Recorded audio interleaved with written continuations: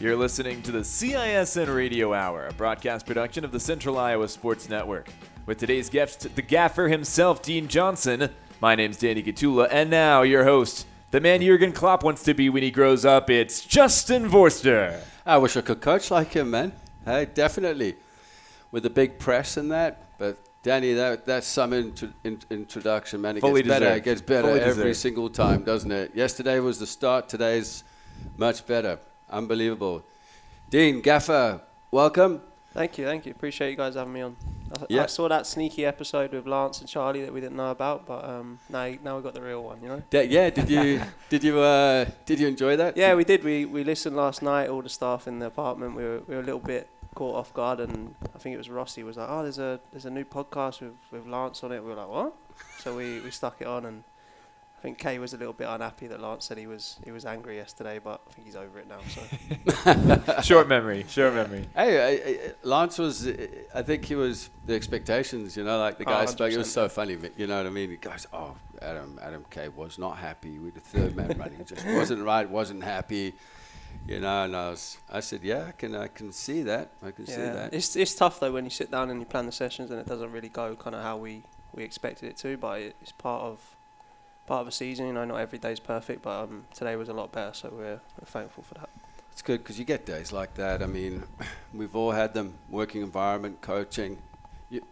I remember sometimes going out, you planned a session, the players come in, but you don't know what the day's been like, and it's awful, you know, and you end up walking away just blaming yourself, you know, at the end of the day. But it's sometimes the players and the type of day they've had, but you know, our players are in school, but it's a little different. These guys get a good night's rest. They get there for a 10 a.m. session. You've had some 6 a.m. sessions, haven't you? We had a few, yeah. We kind of made the rule that if we didn't win, we'd welcome them in the morning with a 6 a.m., which we do at college, but a lot of these boys have not really experienced that, especially from the big-time D1 programs. I think it's a bit of a shock for some of them, but luckily we haven't had to do too many because we've been doing pretty well, so we've limited it, but there's been a few early morning ones, yeah. Yeah, and you've got to be excited having wrapped up the division, but you know it's not over because you play Peoria. They've got something to play for, and then the Menace have something to play for as well with the seedings with the US Open Cup. Yeah, for sure. I mean, the Open Cup is a massive piece of it. Of course, we played this year, and it's a great experience for everyone involved. So we want to get involved with that again. So you know, this weekend is really important. We're still kind of challenging for the regular season championship as well throughout the USL2. So we've been kind of hammering it into the boys that we're starting the playoffs now, basically. Like the next game, every game from now is kind of do or die, and that's kind of the attitude we're expecting from them. So a big game for us, a big game for Peoria as well, because I know they have to win to get into the playoffs. So I think it's going to be a really, really exciting one this weekend. Yeah, and hopefully we have a big crowd. I know I've seen a lot of stuff on Twitter. I've had a few people contact me looking for tickets, and I can't do it, you know. I can get hold of Charlie and he can do the code system and that, but tickets aren't going for free right now. Yeah. You know, last week the crowd was great, the result was awesome, and Gazuzi's celebration was next to none. Yep. You know. I actually had the circus call me up the other day just looking for a new acrobat, you know, to join in. But Yeah, we're getting professional contracts all across the board. Yeah, So. for sure. Yeah, speaking of, being down at training, I like the system that you and the staff have. You know, each one of them has a role to play. It's not just you always hands-on and they watching or assisting. And it's like a top manager in the world, you know, where you're the manager and you've got first team coaches, and second coach, second assistant. And then I think it gives you time to observe players and watch players. Yeah, for me it's been great, to be honest, because it's kind of been a different role for me, and I think I've really enjoyed it because it's something different, and whenever you do something different you obviously learn a lot and you improve yourself as a coach as well. So like where I've kind of come from, I've usually been the guy hands-on doing everything, and I think the setup we've got right now is fantastic for everyone because I get to sit back and watch and notice little small details that can help us in the game on the weekend. You know, Adam loves being on the field coaching, so does Ross, so does Omar, so they get to do that and kind of give them license to run the sessions. And it's working out great so far. So we're kind of going to stick with that system that we've got. But so far so good. I think everyone's enjoying it. I think the staff is fantastic. We put together a really, really good staff, and it's working out great at the moment. And speaking of staff, Dean, they're from all over, and it's obviously your connections. You've known Adam and Ross and Omar. I've known. I didn't know Ross. Ross was kind of a late addition, so he reached out to me individually and just said, "Hey, I'm looking for something to do in the summer. Like, would you mind if I come down and assist?" And we're really lucky to have him. To be honest, he's come in and he's done a really good job. He's a young coach. He's learning. He's got a really bright future ahead of him. So I think we're lucky to have him. I've known Adam for a couple of years, not as well as I know him now. Right. But we coached against each other for a while in the NAIA. His best man at his wedding is also one of my good friends. Yeah. And that was kind of how that connection came about. So his best man, like I said, is called Adam Butler, who I coached against in NAIA and then in junior college. And originally, Adam Butler was supposed to come here to be my assistant, but then that didn't work out. Yeah. And that's kind of how Kay ended up coming, and again, it's worked out great. And then Adam Butler again was the one that introduced us to Omar. So it all kind of fell into place. Yeah. It's really tough because we started working on the Open Cup stuff, and obviously it was so quick, and like we're trying to throw a squad together, trying to throw a staff together, and it's really, really rushed in my opinion. So like, now it's a little bit better because we have a long time now to recruit for next year for the Open Cup and next year for the USL2. So it's a little bit more relaxed now. But I mean, for a staff that's been together not even 2 months, I think we're doing a pretty good job. Whereas most staffs in the USL2 are together for years and years. For us to do what we're doing after 2 months, I think is a good achievement for us. Yeah, and in a short period of time, and I said on the podcast yesterday to Charlie, and I was like, any returning players, and he said, nope, they're all gone. New coach, new players, new staff. And that takes some graft. That's not easy work. I mean, you've got to build that within months quickly to get players in. And it is hard, but you made it work. And you've had players in and out. We don't have to mention it now, but, injuries are a factor, and players going off on trials with different clubs and that. I mean, and you're bringing in the next player, and it's difficult. Yeah, for sure. It's for me at the moment. It's probably the biggest part of my job is making sure we have enough pieces in each position. Like, I mean, we just spoke about we've got a little bit of a situation with the goalkeepers. Grant's got an injury at the moment. We're not sure when Joey's staying till because of his college commitment. So we're bringing in another goalkeeper now. So just kind of finding those guys that are available, because most of the top guys are either playing pro or they're playing in USL2 for another club, and we can't bring them. So we've recently been looking at some guys that are kind of out of contract and looking for the chance to kind of get back into the league. And I managed to find a keeper today that we're going to bring in that's going to help us out as well. But there's a lot of competition all over the squad, and I think that's massive because we do have the ability to bring in guys if we need to that can come in and compete, and if anything, raise the level even higher than what we have. So that's been a massive, massive part of my responsibility is, okay, we've lost this guy in this position, go and find another one pretty much. And it's working out great. I've got a lot of connections that help me to do that. All the players we have so far have come through someone I know, or some of the players I know personally that played for me before. But building the squad is, like you said, it's tricky, especially on such a short time frame. Yeah, and speaking of contracts, you can't, with the league and the rules, because I know it has to be college athletes or ex-pros, Yep.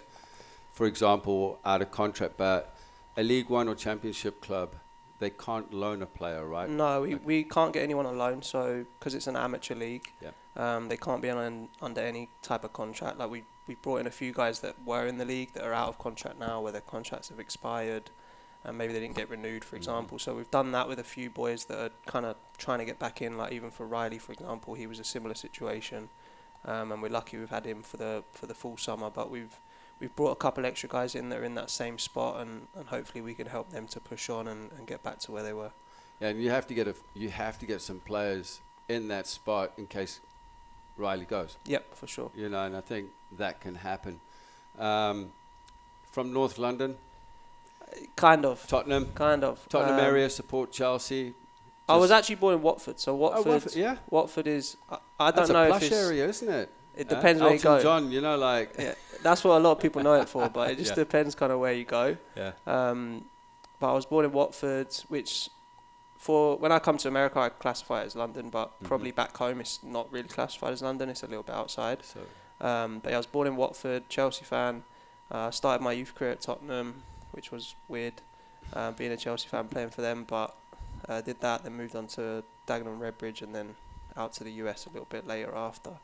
But yeah, I call London, if you like, my home. So yeah, and obviously you've played at that level in the youth academy, so this, you know, the standards and expectations and what the coaching staff expect, and obviously you take a bit of that knowledge coming, you know, from what you've learned going into Dagenham and Redbridge, and then over here what you've learned in college here as well, from the coaching staff, and just molding everything together. I think bringing those expectations in, a little bit like what Adam spoke about as well, you know, and nailing that into the players, and trying to mold the players into your kind of mentality as well. I mean, I think it makes a heck of a difference. Have you noticed you coach in college and you've played an academy level in England, but that was 2004, 5? Long time ago, yeah. Long time ago, and how much it's changed? Yeah, it's a lot different now. I think I don't want to say back when I was younger the coaches could be a little bit harder on you, but now like I feel like a lot of the coaching aspects are more about the personality of the players now than back in the day. Like back in the day, everyone got treated the same, and if you didn't like it, you can leave and someone else. But something I think I learned pretty quickly as a college coach was like you can't really coach all of the players the same way just because they react differently. We had a really, really good player when we won the national championship that if you shouted at him, he completely went in his shell.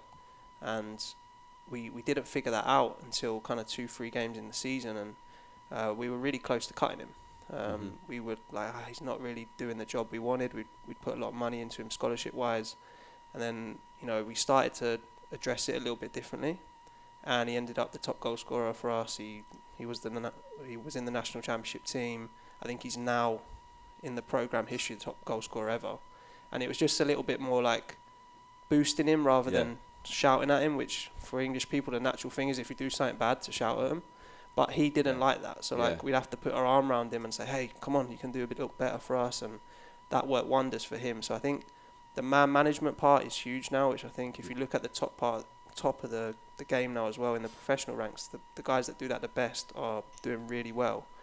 So I think it's changed a little bit in that aspect. But football changes all the time. So I think it's a revolving door, and you have to just kind of move with the flow and keep improving yourself. It's interesting you say that about personalities. And I've looked at a lot of stuff on Sir Alex Ferguson. Don't support United, just respect the way he managed players. Patrice Evra and Wayne Rooney are great examples of he was trying to get a message through to Nani or Ronaldo about you're holding on to the ball too long, you're dribbling, you know, but in a different language, you know, Fergie was, but directing it at Evra, and Evra's like, what? You know, I've been taught, all the players are saying I had a great first half in that, but the message got through to other individuals, so their game changed.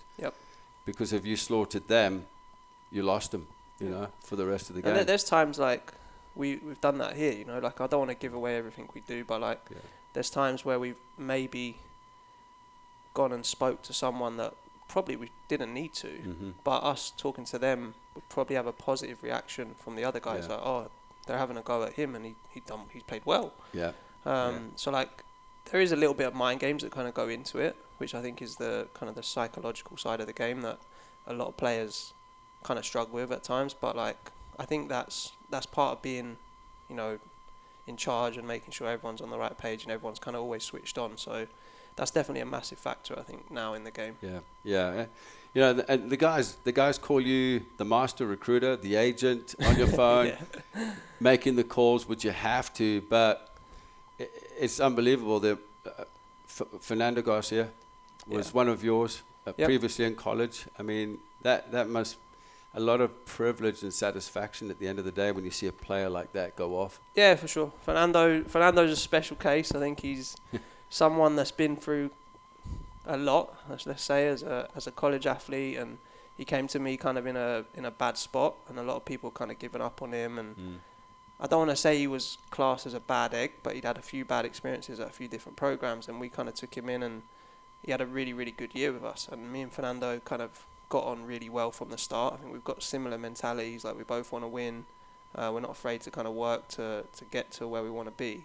And for him to come here and go and now playing for Tucson for me is great. I think he's always kind of been destined to get there, but he just needed a little bit of a push from some people that kind of believe in him. And I think that was the main reason that we brought him this summer, was like, hey, you need this. Like, it's going to help you to get to the next step. And unfortunately, he came in and he done really well. And ESPN top 10, and he was gone. Now he's gone. So, fair play to him. I still talk to him nearly every day. He's messaging me about training and asking me different questions and telling us good luck for the game. So he's still fully invested in Des Moines as well. I think he's probably going to be a Des Moines fan for life now, which is great. Yep. But yeah, great kid. I've got a lot of time for him, and hopefully he carries on and pushes on even further up. It says a lot for the organisation as well, because everyone wants to come here and play because they know what the structure is like here. Coming into it with your interview and everything with Charlie and Lyle and then Carl Kraus eventually, your expectation did you know much about Des Moines Menace? You knew they were national champions, but the infrastructure that was in place here? I knew pieces because I'd obviously played it used to be called the PDL when I played. So I'd played in the PDL, and Des Moines was around then. It was always kind of one of the premium clubs, if you like. I think they'd always been there or thereabouts, but I think they'd only ever won it once, and it was like they were waiting to kind of tip over the edge. I knew obviously last year, I actually watched the final last year. I knew they won it last year, and they're in kind of a good spot at the moment. But I don't want to say I came into it blind, but I didn't know too much about the organisation, and it was actually a friend of mine that referred me to Des Moines and said, hey, this guy is probably the next best one that you could get. And it ended up working out. The interviews went really well. All the guys were great, and Sydney as well. So it worked out really well. I think we had kind of similar ambitions. I think I want to win, the club wants to win, and it's in a good spot to do so. So I think everything kind of matched up and fit perfectly, and then now here we are. They want to win all the time, and that's expectation, obviously, from Mr. Kraus himself. But he'll give you whatever you need to do it, whatever players you need brought in, he'll make that happen. And I think that helps you a little bit as well, gives you that freedom, and dealing with the players and so forth. Let's talk about your college, where you're at. And I think Danny had a few questions up his sleeve here, but okay. Danny, I think you had a few questions. You're coaching both the boys and girls. I was. So I'm not going to lie to you, a lot of work. We've got nearly 100 players combined between the two, because we've got a men's first team, a men's JV team, and a women's team. So I actually just stepped down from the women's because it's getting kind of out of control with how much stuff we've got to do to be running 3 teams, plus doing Des Moines now as well. It's been a lot of stuff going on. So I'm just going to go back now and do the men's with Adam is coming with me as well now. That's right. Yeah, great. That's going to be great.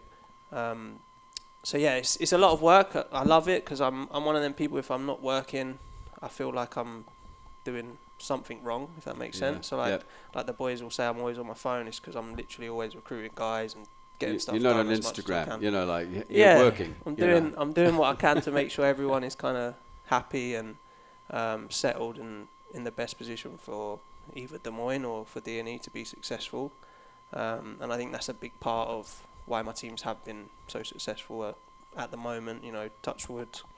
All of my teams have done really well so far. So long may it continue. You might not need wood for this team. There's a lot of quality in it, but I mean, that's kind of more my space is college soccer. Just being at Lipscomb, for as long as I have as a student and in student media, just kind of working around, and being involved in those training sessions and kind of what goes on.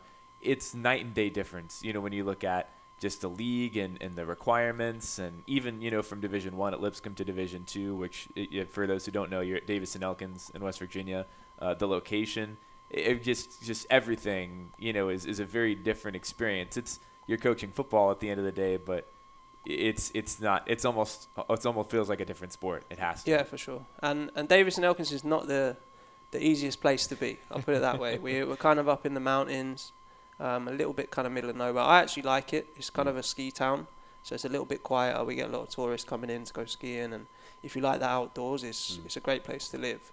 But it's not a big city, so it's not like busy all the time. There's not nightclubs and stuff for the guys to go to, which for me is great because all the guys I bring in are kind of concentrated on A, winning, and B, going to school, which again has worked out really good for us. But it's a tough place because we're not that well funded compared to some other NCAA programs, so the guys that come have to pay, and it's really tough to keep them. Last year we lost one game, and we've got guys paying a lot of money, and then the D1 schools come in and take them, like Gianluca, for example. Got a really, really good scholarship from Missouri State now, so he's off.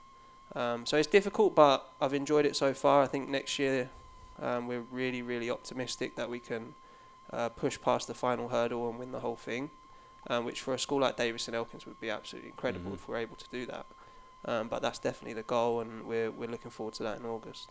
And I mean, when you talk about that goal being, to win the national championship, I think a lot of people don't realize either that at a D2 level, that doesn't necessarily, that your success doesn't really have any effect, or not too much, on what your funds are the next year. So you almost kind of have to start all over again. So it's not like you see any of those, and there really aren't many national championship funds at the D2 level to have anyway. Like, the school hardly gets anything, the program gets even less, and so it's if you win, it's almost you have to rebuild to an even higher degree.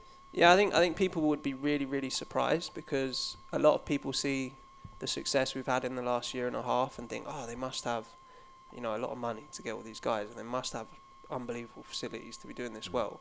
But I think if they actually saw, I've got a budget sheet that's longer than this table, but if they saw what our budget was, even for training gear, for example, like we have 55 guys nearly, and our budget is not very good for that. Doing a lot of fundraising? We try, but it's difficult because the guys are already paying a lot of money to go to school, so like realistically their parents and their family are not really willing to chip in anymore. And it's not like there's a big local community, that you're in a big city to get support. It's tough. So again, it's a difficult spot, but like we've kind of figured it out at the moment of how we can be successful and like what we need to do, and as of right now we've done really well, and we're really optimistic. I think adding obviously Adam into the staff is going to help massively because we can kind of structure it a little bit more like here rather than me kind of doing everything. We can have him now and he can jump in and run the sessions, and I can deal with everything else, and we can kind of sit together and figure out team stuff and tactical stuff, and that's going to be a massive help. So it's looking really bright. I think it's going to be a really, really big year for us, and we'll see how it goes, but we think we're in a good spot. I'm curious, just like, what do you do when you're not training, when you're not coaching, when it's not a match day, especially in a place like, D&E, where it's in Elkins, West Virginia. It's a ski town, but in the summer, well, I guess you're here in the summer, but like when it's not snowing. Yeah, honestly, I'm the same as here. Like my staff from last year used to think I was insane because I'm in the office or I'm at home, like looking at videos of kids playing that I'm recruiting, and I just have a bit of a hard time kind of switching off. I think the one thing I'd say I do personally for fun in West Virginia is we have like some really, really good like rivers and lakes and stuff. So we'll go down to the river and to the lake and kind of hang out for the day or whatever it is. There's a few kind of cool restaurants and stuff in town as well. But apart from that, I'm pretty much working all the time. So I'm usually either in the office or at home doing something related to football. If I'm watching a game of a team that we're going to play or planning the practice for the next day. Like, there's always something that you can do, if that makes sense. I think, well, one, how's Adam going to survive? he keeps telling me he's a mountain man, so... Well, with the triathlons that he's got coming up in the Ironman... He's not doing a triathlon in Elkins, I'll tell you that, because there's way too many hills. It's perfect for his training, isn't it? Yeah, there's way too many hills there for that. But so I kind of like that stuff with mountains and wilderness. Even when I go out to Seattle, I haven't been for a long time. It's beautiful out there. Colorado's beautiful, and just like the there's small ski resorts and that. I think it's refreshing at times, rather than cities. I mean, I was a city boy back home, and when I first came here, I was in Jackson, Mississippi. And I asked, where's the city? And been there. My mate, who's South African, brought me out, goes, this is it. Yeah. I said, you lied to me, man. But, it's different for sure. I don't think it's a place I'm going to stay the rest of my life, don't get me wrong, but it's definitely... Ambition, you have ambition. Yeah, it's definitely it's definitely something different than, especially for me from home, what I'm used to. I think I've changed a lot as a person since I came to America, because I was traditionally, in the city, kind of. Yeah. And now I don't know if I could anymore, like live in a big city in the middle. Like, I don't know if that's for me, because I'm used to now being in a smaller place where it's a little bit more calm, a little bit more relaxed, and I can kind of live my life and do my work and stuff and not be kind of bothered. So I think I've definitely changed in that regard. But Elkins for me is a really nice place. I think it's, if you want to go on a holiday and go skiing and stuff like that, it's unbelievable. Just kind of depends what you like, and that's what we talk to all the kids that we recruit and say, it's going to be what you make it. Like, we've had a lot of kids come in that were kind of skeptical and they absolutely love it. Yeah. Now there's guys that come back for homecoming and stuff to visit their host families, and it just, like I said, it is what you make it. We're in a good spot. I think the team is very, very good. So for me, as long as we're winning, I don't really mind where I am. Yep. And most of the guys are like that too. So I've got no real complaints with it, and we'll see how it goes. It's great mentality, winning mentality. That's the focus, the type of players you bring in, like you've done here. It's been wonderful. Up to now, you've got the game on the weekend. I'm excited by it. I mean, I've been trying to look up a bit of stuff on Peoria, and I know you've played them a couple of times.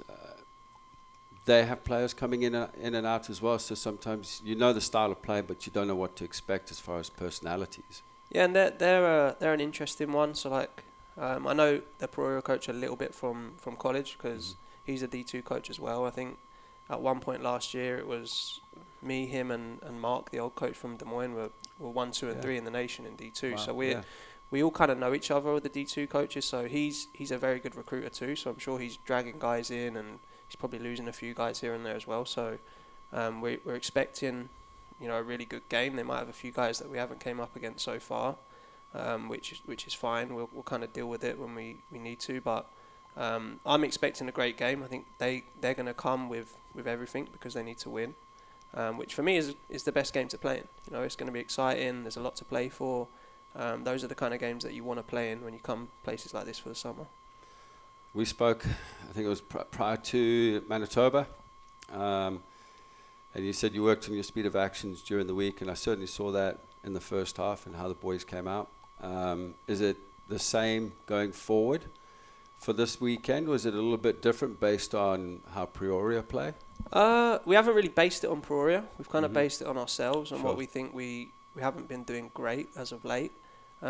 We think we actually done a little bit better in transition defensively in the last game. We gave away the goal at the end, which was disappointing, but I think overall we done a little bit better than the previous games, which was something we were not worried about, but it was one of our things on the list that we need to improve. But we don't think we moved the ball as well in the last game as we have in the previous game. So we're kind of working on getting the guys to not just focus on one aspect, to kind of complete a whole game, if you like. Sure.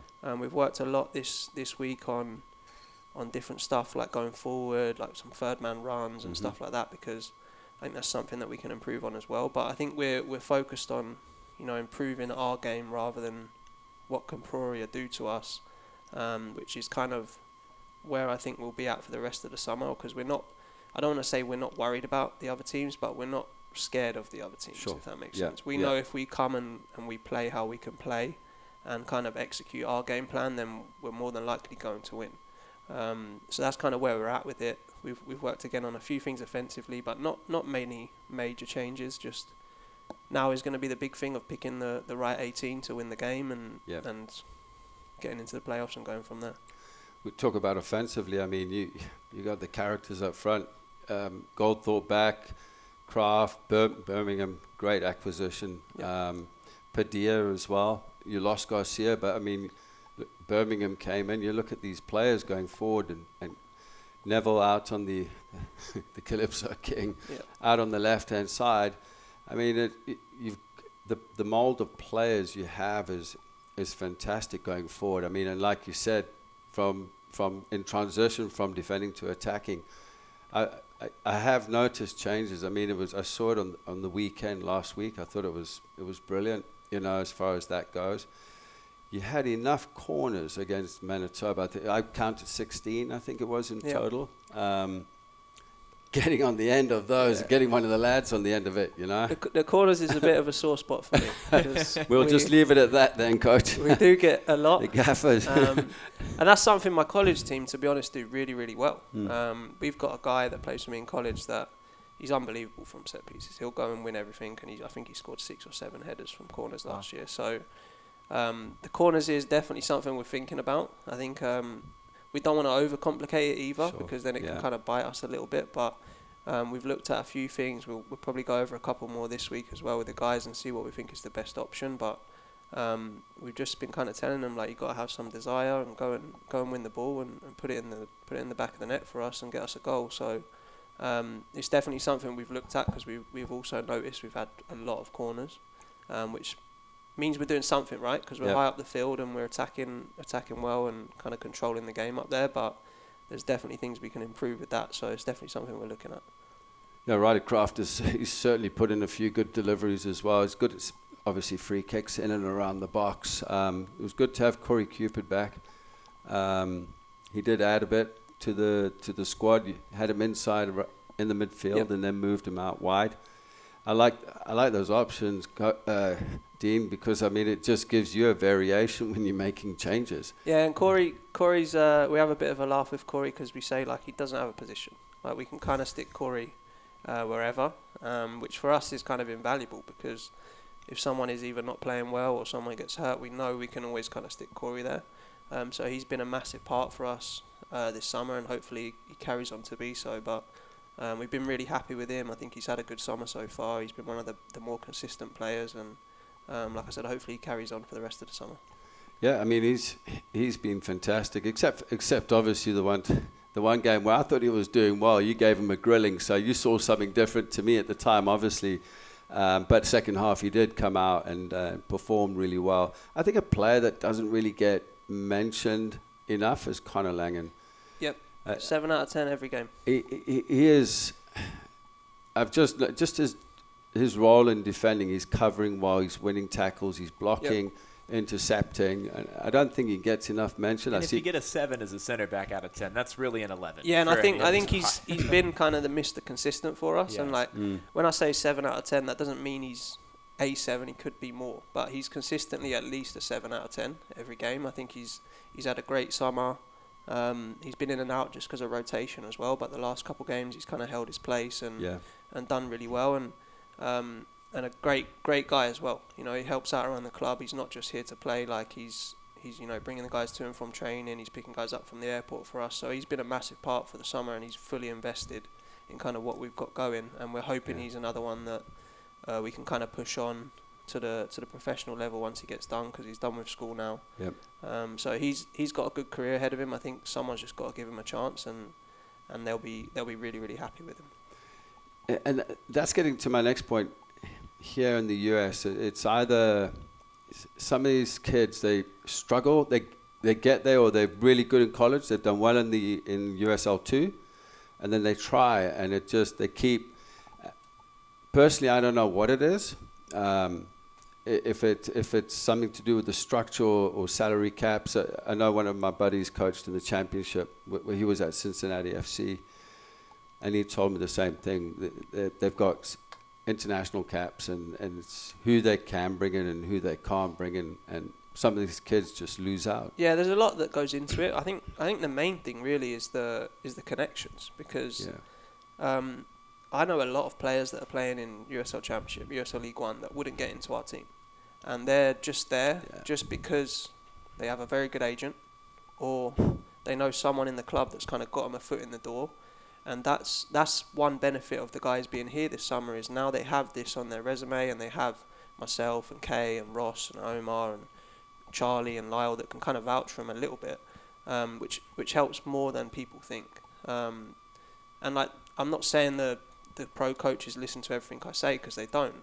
And Fernando's a prime example of that, because obviously he's playing for Tucson now, and I had a coach from another team in the league call me after they played against Tucson and say, I should have listened to you, I should have took him. And I'm like, yeah, well, you didn't. I know who you're talking about.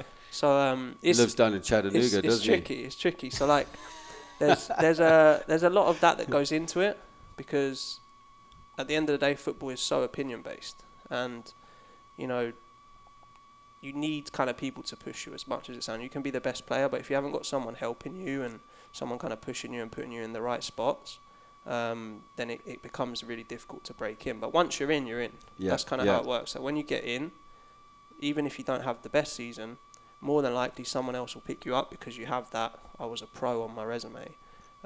Which, again, I don't really like that, but that's kind of how it works here. So I know exactly how it works. And on that point, I think the coach that didn't listen to you, I won't mention his name. There's a few that don't listen to me. because I know who you're talking about. But he will listen to you next time. If you maybe. Maybe. Oh yeah, he better listen to you. There's a few, and like it's not just this summer thing. There's been guys throughout college. Even when I was a junior college coach, there's Division 1 coaches that I've said, hey, you need to take this guy, and I don't know what it is, but sometimes they just don't want to listen, and then it kind of bites them, because I've had guys that have gone on to Division 1 and played against those coaches and scored against them, and then I always get the phone call every time like, oh, I should have took him, and I'm like, yeah, I tried to tell you a year ago, but. Do you think it's an ego thing? I think a little bit, yeah. A little bit. A lot of the coaches are kind of, if they don't find them, they don't want them, if that makes sense, which I never understood. If you call me tomorrow and say, Dean, I've got the best player, and it's going to be the best player in USL League 2 right now, I'm taking him. I don't care who found him. And that's kind of a little bit of a problem for a lot of coaches, is they don't like to get given the players. They always want to go out and find them. And I get it, because it's great when you find your own player and he becomes unbelievable for you, and that's perfect. But if someone's going to hand you the best player on your team, you have to take them. So that is something with some coaches that I find a little bit strange at times. But it happens all the time. You'd be surprised the amount of guys that I spoke to about different players and told them like, hey, you need to watch this guy, and they're like, no, he's not good enough. And then the kids go on and play pro. Like, I've got a kid now that played for me that's at LA Galaxy that I recommended to, I can't even tell you how many teams. And they said, no, he's not good enough. And then LA Galaxy signed him. He's playing for the Galaxy now? Yeah. Name? Dehaney Williams. He's at LA Galaxy 2 right now. Yep. He played for me in junior college, and I think I recommended him to nearly every single League 1 team.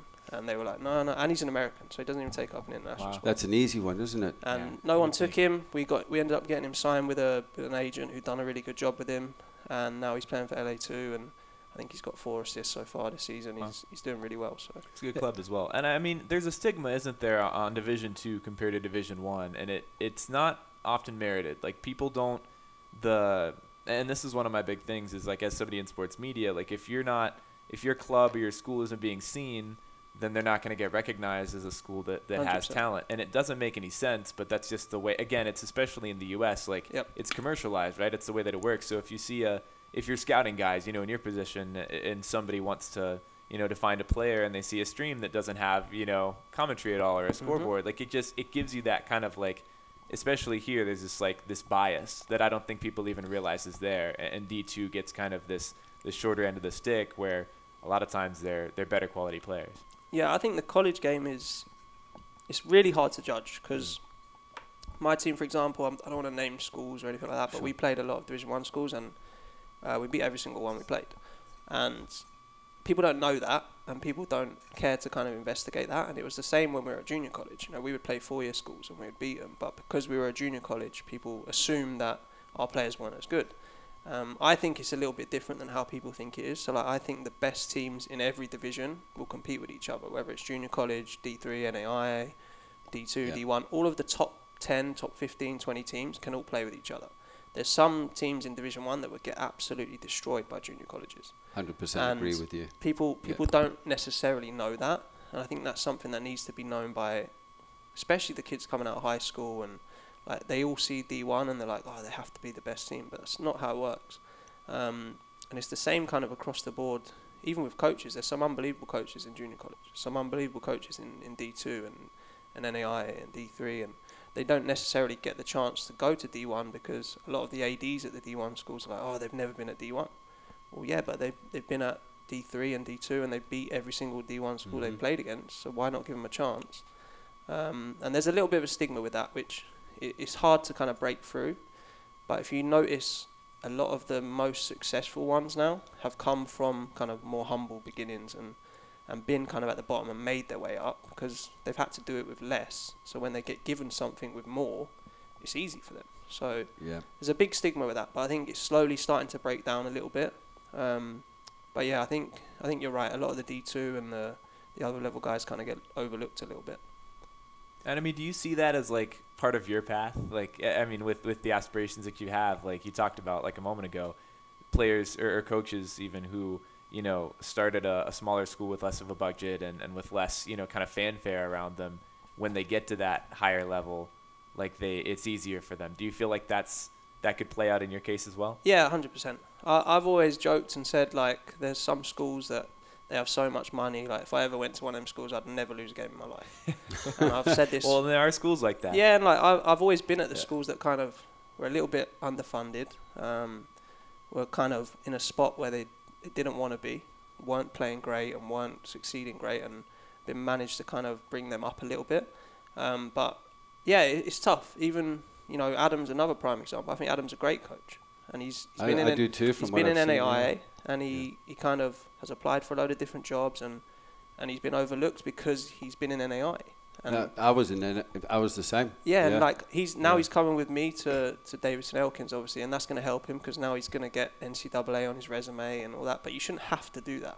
If you're one of the better coaches, you should automatically be at the front of the line for a good job.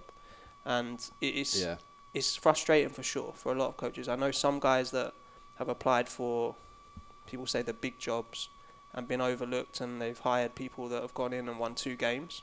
And it's like, well, I guarantee you he would have won more than 2 games, but you didn't give him a chance because he's not a volunteer assistant at the ACC or something like that. And like that's really frustrating for a lot of coaches, I think, in the collegiate game at the moment. I've seen this. I've seen it as well, Dean. It's crazy, and I just think it's an old mentality, culture. Maybe and hopefully it'll change someday. Because NAIA, I mean, it's a great league. 100%. I mean, I've seen some of those teams play, and the football they play is brilliant. Yeah. You know, and I just think giving them a chance, and it's like we'll go back to coaches. It's like coaching. If I'm the head coach, I want to bring somebody in that knows more than me, because then you trust them, and I'm going to learn from them. And what I've found is, even in the NCAA 1-2, you know, most of the head coaches have somebody that's really not better than them, and the head coach is running all the sessions. So who they're learning from at the end of the day, and it's the same thing all the time. And I think by you taking Adam, what a team. Yeah, for sure. I think it's great for everyone involved, because now the guys are not just hearing one voice as well. Like, I think it gets really repetitive for student athletes, or even guys here. Like, if you're hearing one voice all the time, I think that's another reason, you know, Rossi helps out massively, because, you know, when Adam's not telling them something, Rossi's right there as well, giving them some other information. So, like, I think that's a big point. And it becomes tricky because not all the schools have the ability to do that. Right. But the top schools do, so there's no excuses for them to not kind of set it up like that. But I think a lot of it as well comes down to the ADs maybe not knowing the sport as well, because obviously soccer's not an American sport, so the ADs maybe look at the resumes of guys and don't really know what it means, and then they see like a school like Duke, for example, and they're like, oh, he was at Duke, he must be really good, which is not the case. Right. Especially if Duke only won 5 games last year. Yeah. So it just depends, and I think the sport is growing, so that might change over time, but right now is a tricky time for coaches, because maybe the people above in the AD positions don't really know soccer that well, so they don't really know how to digest it. But hopefully that changes as time goes on. I think the sport's growing every year, it's getting bigger and bigger, which is only going to help with that. One of the things that, you know, we've talked about bigger schools and you know, the top clubs with all the money involved. One of the big things that's affecting and rocking that world is NIL, right? The name, image, and likeness. Has that affected D&E or that level at all? And do you think it'll trickle down at some point? Honestly, I don't think my guys even know what that is. Honestly, I don't think they have a clue. There might be a few that kind of know, but we're so focused on other stuff that's not really been a big conversation for us. Every single day my guys at D&E are texting me like, "Oh, are you ready for season? Like, no one's gonna beat us this year." Like they're ready. Like they're like machines at this point where they're so focused on the one goal that they're not really thinking about, can I make some money from a shampoo deal or something like that. Which is different in the D1 as well, because a lot of the D1 boys, they want to do that stuff. Yeah. But that wouldn't really fit right with my program anyway, because we're not really worried about doing that. We're there for two reasons, and that's to win a national championship and to get your degree. So like that hasn't been a big conversation. Maybe that'll change when I get back. I don't know. But so far I don't think I've had one guy speak to me about that. But would you find that would be a distraction to the players? Potentially. Yeah. Potentially. I don't think it would be a huge one, because the guys are all on social media now anyway, and they're doing that stuff anyway. But if they're concentrating on that, I mean, if you take your concentration away for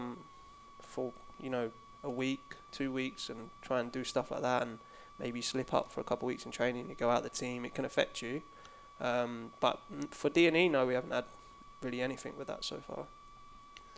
So, your ambitions, and I know your phone's blowing up, and you've probably got We're watching it happen. You've got right this now. goalkeeper, you got this player coming in, and that, and I know you need to get stuff sorted out, because at this stage you're an important man right now. You know your ambitions. You signed a 2-year contract. Yep. With the Menace, which I think is fantastic because continuity is good. 2025 is the launch of them going into the championship. Everyone's excited by this, and obviously the stadium.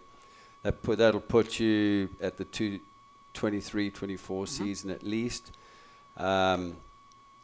Wouldn't that be something if that came up? You win, and just seeing how things go. Would that be your end result ambition, or is college where you like it, more structure, more stability? I would say it's hard to say. I think I'm one of those people that I'm always going to try and go as high as I can. I think to get to kind of where I am now, I think I only started coaching about 5 years ago. I've had quite a rapid progression, if you like. I don't plan on it slowing down, hopefully. Sure, So I'm hoping absolutely. I can kind of get to as high as possible, whether that is here with Des Moines or somewhere else in the future. I don't know. I don't like to kind of plan that far ahead, if you like. I like to concentrate on the now and make sure we do what we need to do at the moment.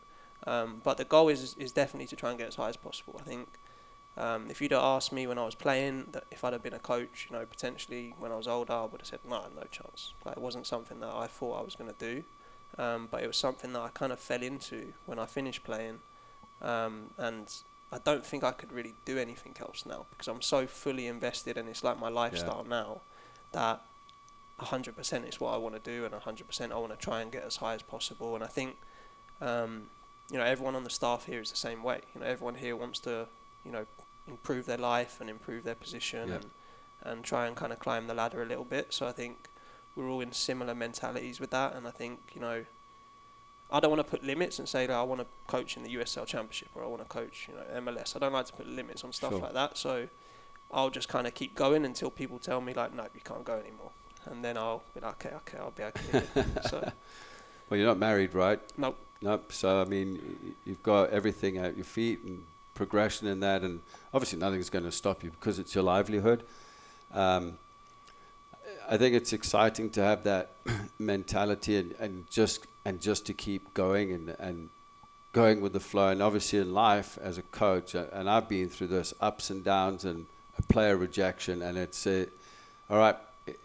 You've got to just switch on again and go for the next one and the next one, And it's a tough battle sometimes, but when you hit that road and you're going, it's not an easy life. I think people kind of think that being a soccer coach is like an easy job, like you just go to training every day and you just kick the balls around with the guys, and it couldn't be further from the truth, to be honest. There's so much more that goes into it, and like even here at Des Moines, like yeah, we have training every day at 10 a.m., but there's a lot more stuff that we have to do that people perhaps don't see. So like in general, I think it's an undervalued job, because at the college I can't tell you how much stuff I have to do, and it sometimes is really, really overwhelming, where you're like, do I really want to do this anymore? And there's been times, since I've become a head coach and run my own programs, that I've considered saying, you know what, I'll just go and be an assistant at D1 and I'll run the training sessions and just relax the rest of the day. But I always come back to it where I'm like, no, I don't want to do that. I want to make something for myself. So it's a complex job. It's a way trickier job than people think. It's not for everyone. I've had some friends that have gone into coaching that probably very good coaches, to be honest, but the other side of the game, they just can't deal with it and it's too much for them, and they end up going back to regular jobs and just making money, and that's great for some people, but some people like myself and the guys here, like, this is what we want to do and this is kind of where we're at. So and it's a passion, I think at the end of the day, I just remember this in college, is my passion was on the field, and that's what I enjoyed. You get back to the office and it's a budget, it's administrative stuff, it's eligibility, and you come down and see me, why your grades this and that, and you're dealing with all of that off the field. The fall was my favorite. Yep. The spring I didn't like. I love it when we're in season. It's unbelievable. Yeah, we're traveling. Everyone's already eligible. We're going and playing games. I love game day. Game day for me is the best day, because I'm a little bit more relaxed, and I think a little bit nervous for the games, but like, you're already there now. There's nothing else you can really do at that point. So game day for me is great. Like I love in college when we go for away games, and I love the feeling of playing at someone else's place and you've got the fans shouting at you, and I love that stuff. Vibe. I love that stuff, and I think that's the reason now that I can't do another job, because I've done that as a player and now I've transitioned to it as a coach, and I'm still kind of doing the same thing even though I'm not playing. So it becomes tricky to do anything else, really. I tell you what, you'd miss Goldthorpe rattling away in the locker room, won't you? And Speedo's back to tonight, I think. Yeah, is he really? He messaged me and told me he was on his way back. We were trying to get him on a Zoom call with one of them. It was just too difficult. Speedo's great. We wouldn't have got a bloody word in, to be honest with you. No, but that's what you want to be around, I think, we're still relatively young as well, the coaching staff, so we're still kind of able to connect with the guys and kind of be in that moment and the vibe with them. So like, I don't think we're too far attached from them that we can't be involved with that, which is another reason that I think we're doing really well, is we have a good relationship with the players.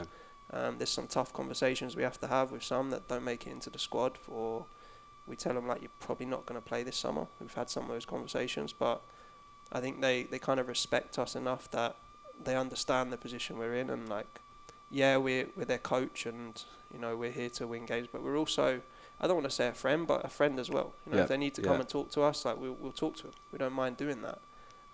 So it's good because we're young enough to relate to them, but we're also old enough that they kind of respect what we're here to do and the job that we're here for. Yeah.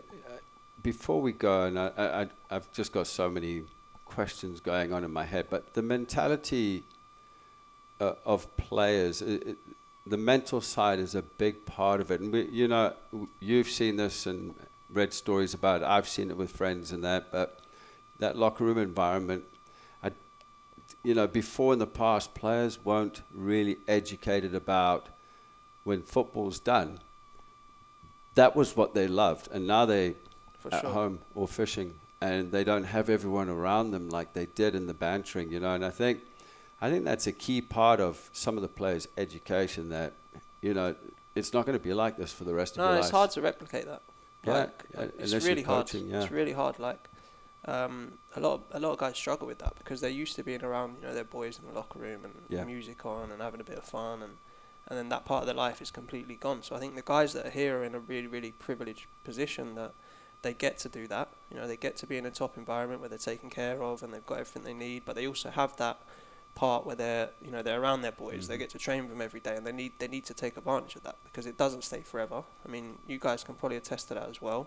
Once it's done, it's done, and you don't get that back anymore. So I think if the guys are listening, enjoy it while you can. We've got a little bit left of the season, so let's keep winning so we can go as far as we can. But that's something that is very, very undervalued, is that side of the game, the friendships you make and the the memories that you create together. As like winning the national championship is great, but some of the guys that you met this summer are probably going to be your friends for the rest of your life now. So that's something that they also need to cherish as well. It's a good point. Even staying in contact with yourself and Adam and Roscoe, I think it goes a long way. And looking forward to you coming back next year.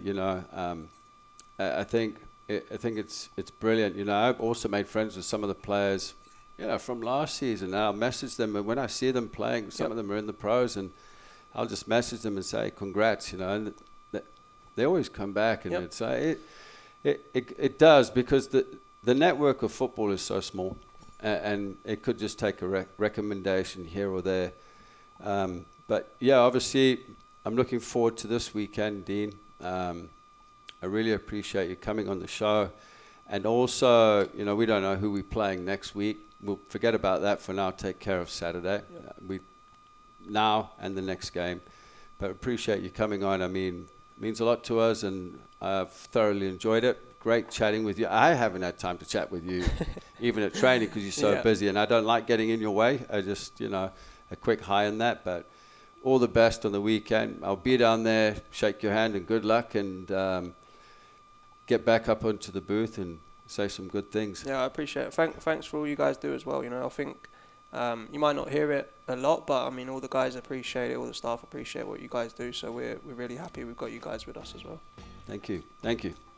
Folks, and thank you very much for listening to today's episode of CISN. CISN Radio Hour is a production of CISN.TV, which is, of course, where you can watch every single Menace home game, including the one this Saturday we've spoke about, Peoria City coming to town Saturday at 7 p.m. CISN Radio is produced by David Mabel. Our executive producer is the boss man, Peter Tarpey. And for today's guest, Dean Johnson, and today's host, Justin Vorster, my name's Danny Kotula, saying thank you very much for listening, and see you next time.